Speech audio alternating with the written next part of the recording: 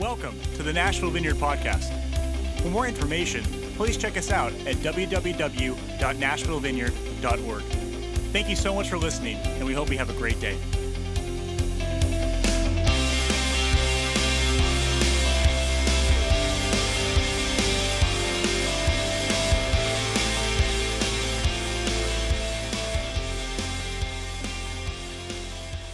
We're beginning a series today, honestly, that was sort of, I wanted to do it last year and felt like I didn't have the go-ahead from the Lord to do that, and this year we feel like we do, and so it's just interesting. You can't plan all of these things. We're not great at planning anyway. I'm not. Others on the staff are great at planning and tell me how bad I am at it.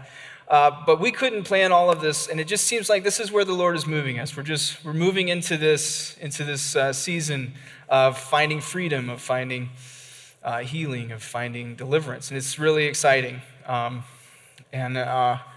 just really excited. So we are starting our new series today, and it's called Facing Scarecrows, and I'll explain that in a minute. And it's going to go for the next 9 weeks, right up and through to Advent. So I'm excited about that, and I want to preface it by saying, like, when we speak here and we prepare sermons, we study, we try to hear from the Lord, and all of that. The primary function that we're trying to reach is that we're wanting to step into a process of renewing our minds.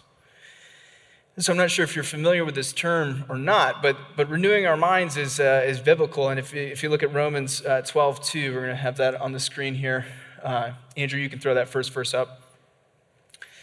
It says, "Do not be conformed to this world, but be transformed by the renewing of your mind, that you may prove what is good and acceptable and perfect will of God." This word transform is the same word as the transfiguration that Jesus experienced, is talked about on the mountain when he walked the earth. The idea is that we're to be transformed by renewing our minds. And this may be a strange concept, but this is the entire ballgame when it comes to this Christian life, is that we're going through a process of changing the way we think about things. And so you'll often hear this sort of language as we go through, but the whole idea is that, listen, if you've trusted in Jesus, if you have bowed your knee to Jesus and he is your Lord, then Paul calls you a saint. He says, he writes his letters to the saints, and then he talks about all of the terrible things these saints are doing. They don't seem to be acting like saints, and the point is that you're a saint now who sins, not a sinner who's aspiring to be a saint. So it's sort of a twist in where's our starting point, and it has to do with identity. It has to do with what we call ourselves and what God calls us. And he calls us his children, and he calls us saints. And so the process of renewing our mind is this process of learning, what do I now do as a saint, as a new creation? You're not becoming you're a new creation. And this process of renewing our mind is unlearning the ways of the world, of the kingdom of darkness, and learning the ways of the kingdom of God, learning God's ways.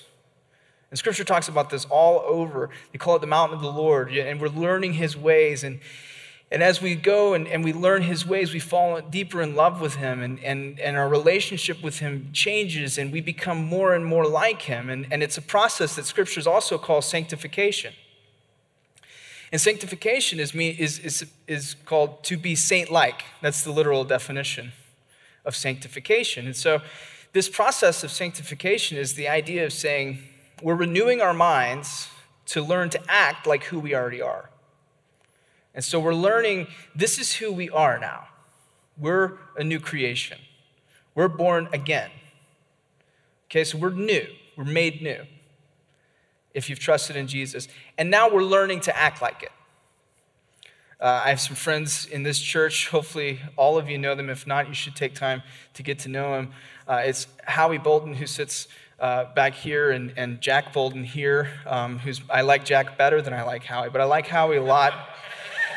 And Howie's wife, Jenny, I like even more than I like Howie, but they're just incredible people, and Howie has all of these amazing sayings that he cuts through, and he says these things. And one of the things I love so much that he says, and the way that he describes this process, is that we've been, and I might get it wrong, Howie, but he says we've been simmering in the devil's stew. So, in other words, we've grown up in this life that is kind of controlled by the kingdom of darkness. I mean, that's the whole play that Jesus is taking us through in the Gospels, is that there are two kingdoms here. We know who wins. It's God. But there's two kingdoms at play, and Jesus refers to Satan as the ruler of this world. And so he's sort of got his fingers into a lot of different things. And we know that we've learned a lot of bad habits. We've learned a lot of bad thoughts. We've just sort of been ingrained with the devil's stew. And when we marinate in that long enough, we take on the flavors.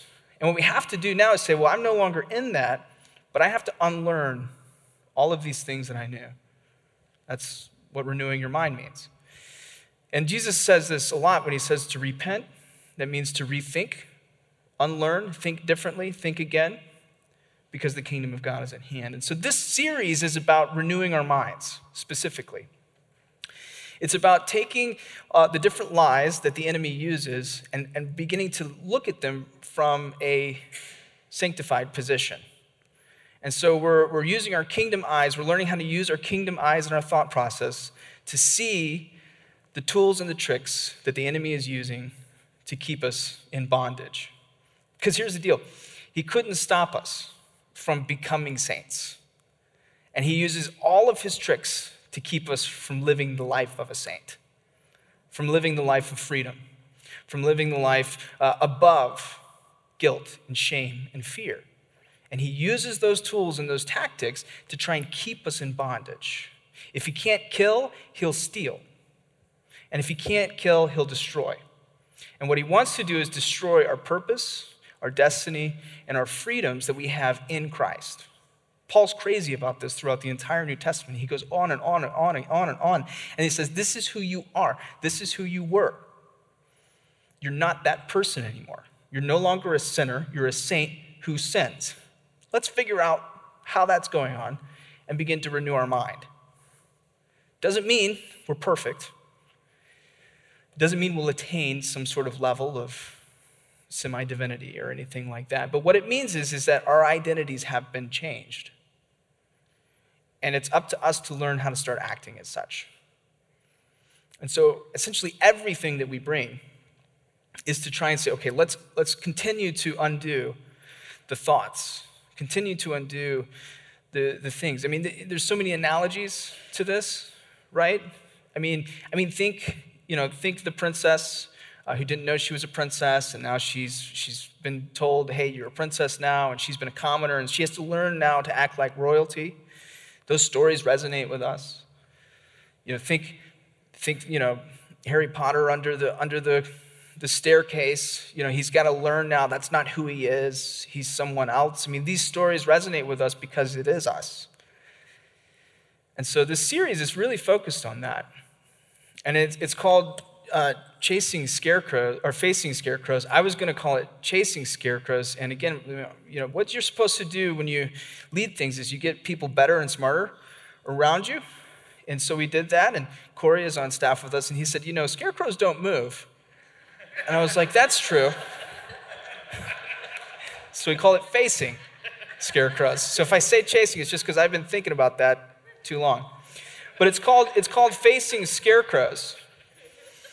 And the reason it's called Facing Scarecrows, it's strange, but I heard this metaphor from another vineyard pastor. His name's Alan Scott, who used to pastor in Ireland. He now pastors the Anaheim Vineyard in California. And I heard him say this maybe 3 years ago, and it was the perfect explanation of this renewing your mind, of this process.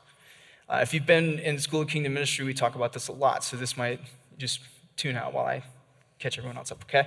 But the whole idea with this Facing Scarecrows thing is just imagine, we're going to do an exercise, okay? So just close your eyes. Everybody close your eyes, right? You don't have to if you don't want to, I know, but you can do it. And imagine that you're a bird, okay? You're a bird and you're flying and you're hungry. And you see a field And in that field, is food. And as you're seeing the field, that it has the promise of food and sustenance and life for you, you also see what looks to be a large man standing in the field. And you've learned that you should be scared of large men because you're a small bird. And what you do is you listen to that fear and you go to the next place and to the next place. And before you know it, you're living in scarcity, you're malnourished, and you've been kept out of your fields of promise by a scarecrow. But if a bird was smart, you can open your eyes now. Thank you, by the way, that was great. I'm going to do more of that interactive stuff. But if a bird was intelligent, if a bird knew, they would only look for scarecrows, because scarecrows actually signify there's food here. And you would go towards the scarecrow knowing and understanding that in this field lay a promise. And so this metaphor is for us. The enemy really can't do anything too original. And we all have fields of promise. We have promises over our lives. We have destinies in our lives. We have just freedom in our lives, these giant fields of promise. And to keep us out of those fields, the enemy throws up scarecrows. And he throws up scarecrows in their fears. And they're different fears that he uses to keep us away. And this process of renewing our mind is learning to see and spot these scarecrows for what they are. It's sort of beacons of, hey, there's good things here. If there's fear, we know that fear isn't from the Lord. Did you know that? He didn't give us a spirit of fear. Well, who did? Must be the other guy. And so if we're feeling fear, then we need to begin to look at that from a renewed point of view and say, aha, this is potentially a scarecrow that I need to examine, because there might be some life here. There might be promise here. And so we're going to look at 9 different fears that we feel like are sort of central to humanity, that we feel like the Lord has revealed, and he's constantly trying to undo the works of the enemy through this, that he is beginning to show us these fears that are keeping us from our promise. And so over the next 9 weeks, we're going to look at the different fears, the different aspects of our lives, the different things that the Lord is calling us into. And we're going to try to study these and look at these from a renewed mind perspective. We're going to look at different characters and different stories throughout the scriptures that show us sort of what it looks like to go by this. And so we're going to start today with what may be a central fear, what may be a fear that I think we all struggle with. I know that some of us will struggle with these fears more than others, but I really believe that all of us, these fears will touch. And so we're going to talk today about the fear of being out of control. The fear of not being in control of our life, the fear of not being in control of our circumstances, the fear of being out of control in our finances, of whatever it is. We're a people who crave control. We want to be in control. And we desperately fear being in a position where we have to open our hands and just sort of jump out on a ledge. It's really difficult. And so in order to talk through this, we're going to be looking at the story of Gideon, and that's going to be found in Judges 6 and 7. We're going to be kind of bouncing around through different scriptures as we do that, but you can pull that up or turn to it if you'd like as a guide, because Gideon, I think, is a perfect example of someone who is learning that being out of control might actually be what God is calling him into. So this fear, this scarecrow, is of losing control, and it's in a field of promise, and we're going to look at Gideon discovering this promise and see the loss of control. If you're not too familiar with the story of Gideon, the Israelites have been attacked. They've been hemmed in. There are all of these different enemies that are encamping around them, and they're stealing their food. They're coming in and destroying their crops. So the people of God are starving. They're beaten down, and they're tired. And the scriptures tell us that this is because they've begun to trust other gods. They've begun to worship other gods. And so this is something that the Lord is doing to teach them, hey, there's one you can trust and there's one that you can't. And so the story opens in Judges 6 with we see Gideon. And at this time, right, there's a famine. And if they find any food, they'll take it and they'll steal it. And so it's really scarce. And so Gideon he's in a wine press and he's like threshing wheat and grain. And so he's just hiding out, trying to come up with some sustenance. And we have him, and he's approached by an angel of the Lord. And he's called out. And so we'll start there in Judges 6:12. It says, "And the angel of the Lord appeared to him and said to him, 'The Lord is with you, you mighty man of valor.'" Which is comical, but I think the Lord has a sense of humor. And I've heard a lot of people say this is the Lord's irony in that. I don't think so. I think the Lord knows who he's called. And I think the Lord knows that he's saying, hey, I don't care what this looks like here, but I know who I created you to be, and you're a mighty man of valor. And it seems laughable. I don't think he's saying it as a joke, because I think the Lord is looking into our futures, into our purpose that he designed and he created before he created the earth. He's got good works for us to do and purpose. And he's calling it out. And he's saying, you don't look like it. Your circumstances don't look like it. In fact, Gideon, this is sort of like, the crux of trying to have control over something. He's got a little bit of food and he's hiding out, trying to make the substance. And the angel of the Lord shows up and says, mighty man of valor. And he calls him and he begins to tell him about all of the things that he's called to do. And so he gives him these instructions. We'll skip down to verse 14. It says, "Then the Lord turned to him and said, 'Go in this might of yours, and you shall save Israel from the hand of the Midianites. Have I not sent you?'" So again, it's sort of a play. He's saying, listen, there's a might that you have, but it's the might because the Lord has sent him. And so even here, the angel of the Lord is saying, look, you have a destiny, you have a purpose, you have a calling, but it's because I'm sending you. It's because the Lord is behind you, the Lord is with you, the Lord is moving you into that. And so he's saying, now go with the might that you have because I have sent you. It's an assurance, but it's also a challenge because, again, Gideon doesn't seem like the right candidate. In fact, the scriptures go on to tell us that he was the least in the least family, at the least tribe, and the weakest and all of that sort of stuff. It's just the most improbable caricature that could go to lead Israel out of captivity. We'll go down to 16. And the angel of the Lord says, "And the Lord said to him, 'Surely I will be with you, and you shall defeat the Midianites as one man.'" Again, this is the Lord saying, listen, I'm going to be with you. I'm going to be with you. Over and over again, he's assuring him, I've sent you, I've called you, I'm with you. And this is important because as we're looking at these fears that crop up, it's important to understand and believe the things that we may know.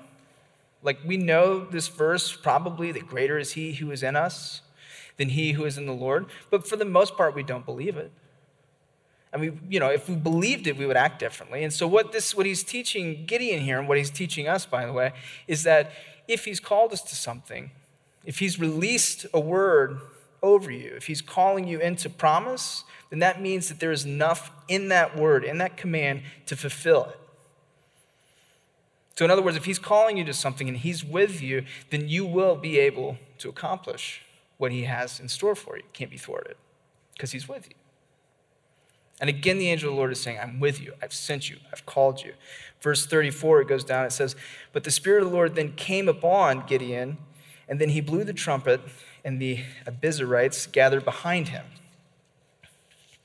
So not only was he with him and sent him and called him, then the Spirit of the Lord comes upon him. And he's able to do these. See, the whole time in this conversation, you can go back and read it, Gideon is going back and forth with this miraculous angel of the Lord and saying, I don't think so. Here are all the reasons. And he's describing, so to speak, this scarecrow in great detail. And he's saying, you're not seeing the picture here, Lord. You don't understand what you're calling me into, because if you did, you would know that I'm not capable to do this. And again, the angel of the Lord is saying, this is what I'm calling you to do. So much so that the Spirit of the Lord came upon him, which sounds awesome, until you realize that now in the new covenant, the Spirit of the Lord is inside of us. And so a lot of times when we're reading the Old Testament, or reading these these stories, you can do one or two things, typically. You can begin to look at them and sort of idolize them as these heroes, and you'll sort of do away with all of the terrible details that the scriptures list about these people. Or you can begin to see that these people are a little bit of a shadow of what is actually available to us. You see, when Jesus rose and he ascended, he poured out his Spirit on all flesh. And we're now able to have the Spirit of the Lord. Well, in these stories, it was this one particular instance at this one particular time, and it's sort of a flashback of what could be. It's really interesting if you begin to see, hey, Gideon is sort of a picture for us. Because, yeah, he had the Spirit of the Lord on him, but we have him in us as his dwelling place. And so then, how much more are we called to accomplish? How much more are we mighty men and women of valor? How much more is the Lord pressing us into things? And as we begin to read and study the Old Testament stories, we see them not necessarily as heroes, but as pictures of who we can become even more. Because at a time, the Lord only spoke through the prophets, and we saw a dim revelation of the Lord, as Hebrews tells us. But now, we have a fullness with Jesus. And so now we're actually living in a time that these people that the scriptures call the cloud of witnesses are gathered around very excited about, because we now have unfettered access to the throne of God. It's incredible.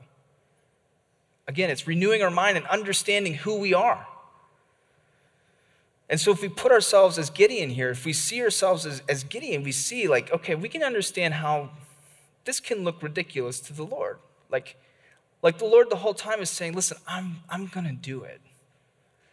Right? You don't have to worry about your abilities, your talents, your pedigree. You don't have to worry about how you're going to figure this out. I'm going to do it. Another thing you'll find as you read this story, and I really encourage you this week to go back and read, it's just 2 chapters, is that you'll find that the Lord is so gracious with Gideon. Like Gideon, I mean, he doubts the whole time. And the Lord doesn't really get that angry with him. He's so kind. And he meets him, and Gideon throws out these tests. And he throws out this miraculous test where he lays out a fleece, and he says, if you can make, I'll get him confused. If you make the fleece wet and the ground dry in the morning, then I'll know it's you. And he comes out and he does that. It's either one or the other. And so then it's like, that's still not enough. And so he's like, well, let's reverse it. And if you can make the ground wet and the fleece dry, this piece of sheep fur, if you can make this dry and the ground wet, then maybe I'll know it's you. And so he just does this over and over again. And then the Lord, he calls him again, and he's like, look, I know you're still really freaking out about this. Go down to the camp. You're going to hear someone. They're going to have a dream, and you'll know again that it's me. Because the Lord is constantly trying to tell Gideon, listen, I'm not worried about you. I've got this. And we want to control. We want to have things figured out. We want to have an understanding of how this is going to play out. We want to know our 5-year plan. We want to know where we're going and how this is going to work out before we really get too far down the road, because we don't want to be foolish. And so we're going to need to know. And the thing is about God is he gives you a peace, but only that peace that passes understanding. Right? So if you're looking for his peace, you have to let go of your right to understand, and he gives you your peace. And he says, great, thanks for letting go of that. Thanks for losing control, because it's my peace. And we're a people that want to have things figured out.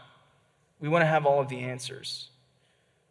And the thing that I find when I sit with Jesus is on my journey with Jesus, and the more that I've grown to know Jesus and trust Jesus and love Jesus, the thing that I continue to come up against is that he's bigger than me. And there's so much that I don't know. And it's the more that I find out about him, the more I'm like, wow, I don't even know how this works. And it's a comfortableness that we have to begin to cultivate with mystery, with the mysteries of the Lord. And there's certain things that are above our pay grade that he's not going to tell us. I mean, he could have told Gideon, look, here's how it's going to go down. But his point wasn't really with Gideon doing the work of the Lord. His point was with Gideon beginning to learn how to trust the Lord.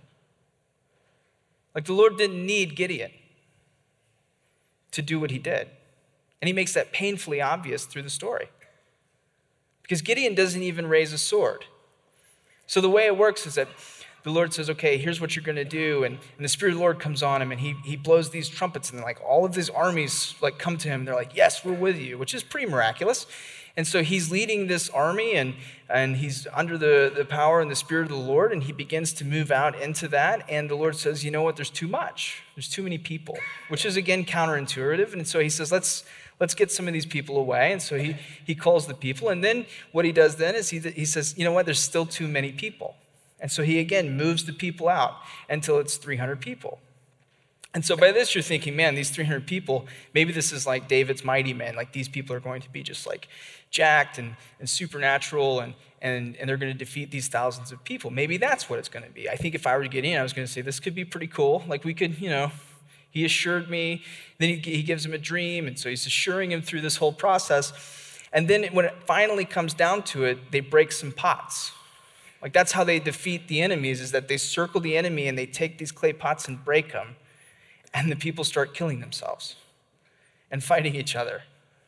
I mean, there's literally nothing that Gideon did at all throughout this process.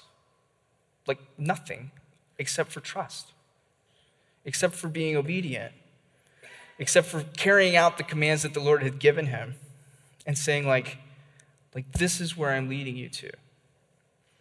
And if Gideon, if we were trying to sit down and figure out how are we going to defeat these people, I don't think we could have come up with the pots.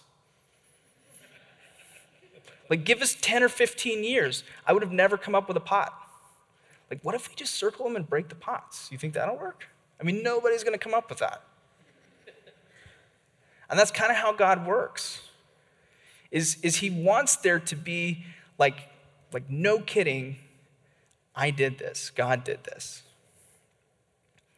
And the more that we become comfortable with that as followers of Jesus, the more that we're going to get to participate with him in incredible things. Because the more that we're just say yes. If we can just give God a blank check for yes, and just say, whatever you're calling me to, I'm just going to say yes. I'm not going to fight it. Then we'll get to participate with him in a lot of different things.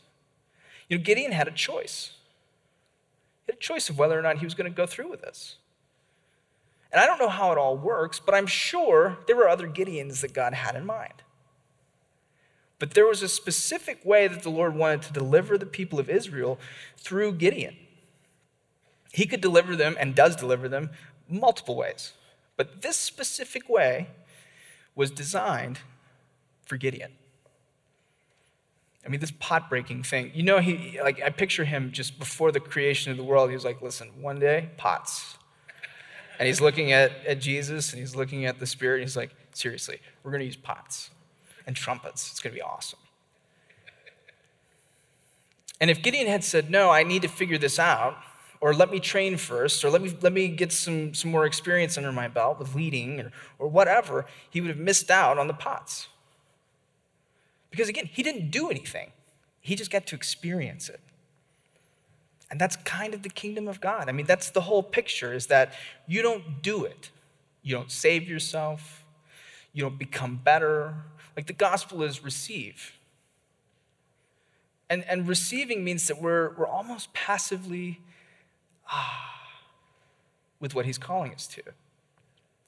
And when you begin to try and do things, that's when you sort of get hung up in your own stuff. And because the enemy has been around for a while, at least longer than me, he understands that if he can put this fear of being out of control in this incredible field of promise, then he's going to keep us from experiencing our own forms of deliverance and salvation like Gideon got to experience for the people of Israel. We're going to miss out on the pots. And what I love to do is I love to talk about incredible stories of the Lord. And that's why this, there's a power in our testimonies of the things that the Lord did. There's a release that happens when we share the testimonies of Jesus and what he's brought us through. There is this release that happens because what it does is it unlocks trust. And people begin to say, maybe I can trust. Maybe I can let go. I mean, that's losing control, is trusting. Right? Being out of control means that you're trusting. You're trusting the Lord with your life. You're trusting the Lord with your circumstances. And the enemy has done a really good job at keeping us afraid to trust. He uses all kinds of things, our past. He uses people in our lives that have let us down. He uses our circumstances. He uses our failures. He uses all of these things to cause us to fear being out of control. That's why our enemy isn't flesh and blood. It's not those people, right? Those people are just being used by the enemy to keep us from our promise. And so what we have to learn is we have to look at those things. What are we afraid of about losing control? I mean, like, name them. What are we afraid of that we're so scared to trust him that he's not going to take care of us? I mean, he promises that. And if he can't fulfill that one, what's worth the other ones? There's this thing that Jesus says that you have to lose your life to find it. You have to let go. You have to be willing. I'm going to trust you. And I don't know what that's going to look like. I mean, the way that the Israelites could have defeated their enemy was through the blood of Gideon. It could have been some sort of crazy, like he lays his life and like he takes the final blow and someone comes up, and Gideon didn't know. But we do. There's been one who has already given his life. There's been one who was slain for us. And so we understand that because of Jesus, we can now enter into this field of promise without fear. And whatever he's doing, he's working it out for our good. Whatever we're experiencing at some point, in the end, will be worked for our good. And so, as someone else I've heard says, if it's really bad now, it's not the end. Because at the end, we will have good. But we have to understand that this scarecrow, this fear of being out of control, is keeping us from our purpose. We build safe walls. We keep things safe and clean and neat. And we live within those boundaries and those parameters. And we never get to experience the adventure and the incredible purpose that lies within really following Jesus with everything. With really letting go, with really opening our hands. With giving him a yes before he asks. He wants your obedience, not your sacrifice. And so we just have to be willing at all times to lose it. That's why Paul talks about dying daily. If you're really dead, you got nothing to lose. And so as we're looking at this fear of being in control, of not being in control, and this element of control that just what are we going to do? How are we going to live? How are we going to eat? Those things are good things, right? The enemy, what he does is he takes good things and then he perverts them and turns them into fearful things. So you shouldn't be foolish. You should do everything that you can do to live well. I mean, there's all kinds of verses in scriptures that talk about that.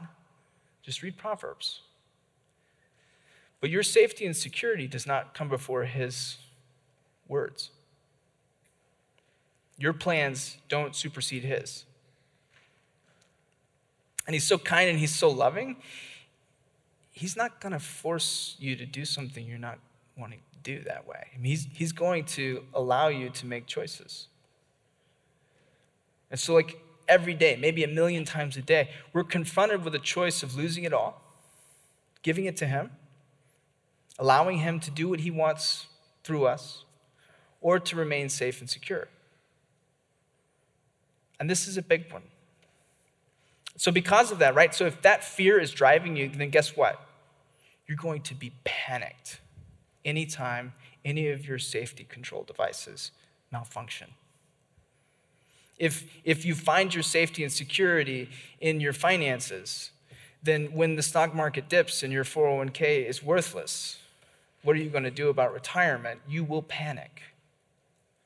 If you find your safety and security in relationships, and you've put all of your hope in this relationship, and if any thought of this relationship crumbling causes you to enter into a panic, then there's your fear.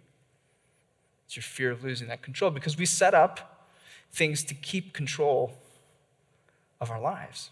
Because as we've said before, there really is nothing we have control over. I mean, nothing. You can't control whether or not you get sick from some sort of crazy illness. You can't control what other drivers do on the road. You can't control the stock market. You can't control anything. I mean, that's reality. That's why the scarecrows aren't real. Right? The scarecrows don't have eyes, they don't have ears, they don't see, they don't say anything. It's just these markers that the enemy throws out to give us fear. And it's like, yeah, you're right, you have no control. But for some reason, we're afraid of something that really already exists. And the Lord is saying, it's time to renew your mind. It's time to renew your mind and to begin to see this fear of losing control as a device that the enemy is using to keep you from fulfilling your promise, to keep you from entering into your destiny. And so the challenge is that we begin to look for that fear. Like a renewed mind sees the fear. It doesn't mean that you don't experience fear, but it sees the fear for what it is. And you notice the fear as an indicator, almost as a lighthouse, to say, maybe the Lord's in this.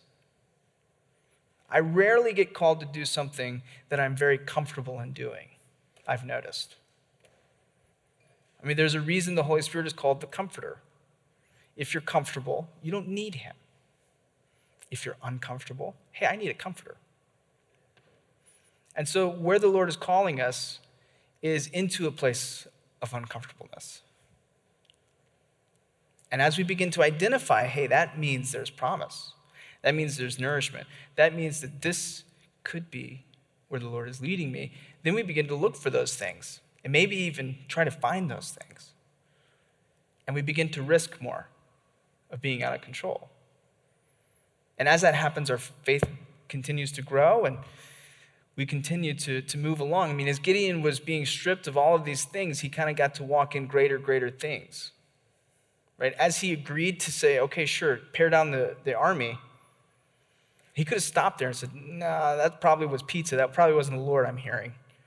I'm not going to pare down the army anymore. And he could have gone and tried to fight. I don't know how that would have worked out for him. But because each time it's like his faith grew and the Lord was so gracious in giving him faith exercises and building his faith through the process, he got to experience an incredible thing. And we talk about it all the time. And so it is with us. We're learning to begin to trust, to begin to lose control, to begin to say, it's not my life anyway. It's yours. And the more that we begin to do this, the more that we enter into this, the more that we can begin to walk comfortable with the uncomfortable, the more we're going to be able to experience the fullness of life that the Lord has planned for us. And I think somewhere we know this. This is why we like to watch movies about this sort of thing. Like we know the folly of building these safe little lives, but we're so scared. And that fear is not from the Lord. That fear is from the enemy.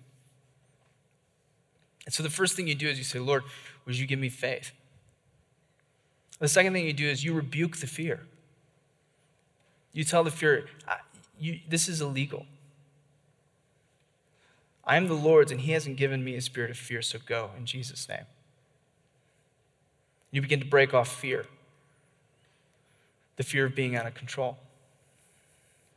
And as you do, you'll start to experience more freedom to be who you really are. Because what happens is when you want to control things, you live a life way less than what you were created to be. You live a life worried, entangled, because the things you can control are so small, and it keeps you small. But the Lord is beckoning us to bang some pots. And he's calling us into a situation, a scenario, to blow some trumpets, to do something foolish that may confound the wise, to take a risk that seems stupid. But that's kind of how it looks. No one would say, yeah, the pots thing, great idea, let's do it. No one says that. And as you begin to look for areas that the Lord is asking us to stretch, to lose control, I mean, there's going to be serious people that will say, hey, that's foolish. And what you need to do is find another brother or sister with a renewed mind as well, and they'll say, yeah, that seems crazy, but I don't know, that feels like the Lord. And there will be a peace that comes when you let understanding go. And it's the peace of the Lord is what you want to follow. So we're going to take some time. We have a prayer team, and they're going to come and pray for you if you need prayer. And I think primarily what the Holy Spirit wants to do is to deal with this area of control. Where are things that we're just white-knuckling, trying to control? And he's saying, if you would just open your hands, I can fill them. Like he can fill your hands when they're open, but not when they're closed. Would you let go? I mean, he tells me that all the time. Just, I need you to let go. I need you to lose control. When we felt like the Lord was calling us to this church, to plant this church and do this, it became a prayer of like, Lord, I don't want to have anything to do with what you're doing here. Like, I don't want to be able to take credit. And he was like, trust me, I called you for the right reason. That's not going to be an issue. But it's just this idea of like, I want to be a part of like what you're doing, and what you're doing is so much bigger than anything that I can do. And if I'm worried about how I'm going to do this, then I think I'm missing the mark. And it's becoming a signpost for me, is that when I find myself wondering how I'm going to control these circumstances, I understand, oh, wait a minute, there's some promise here. Wait a minute, let me let go. Let me lose control, and let me give that back to you. And then you just get to experience the wonders of the Lord. You get to experience freedom, deliverance, and it's incredible. And so as we were going to worship one more time, and we're going to ask the Lord, would you show us, Holy Spirit, those areas in our lives that we're white-knuckling this thing? I mean, it could be like a forgiveness issue. A lot of times unforgiveness is you trying to take control over what someone did to you. And we know that unforgiveness only hurts ourselves. And so maybe it's unforgiveness. And the Lord is saying, could you give that to me? Could you lose control over that? It could be financially, the Lord is calling you to do something. And you're so worried about how it's going to do. If I change jobs, I'm vested, and I'm going to lose this. And the Lord is saying, could you just give it to me? It could be a number of things. I promise you, each one of us has something. There's something that we're wanting to control.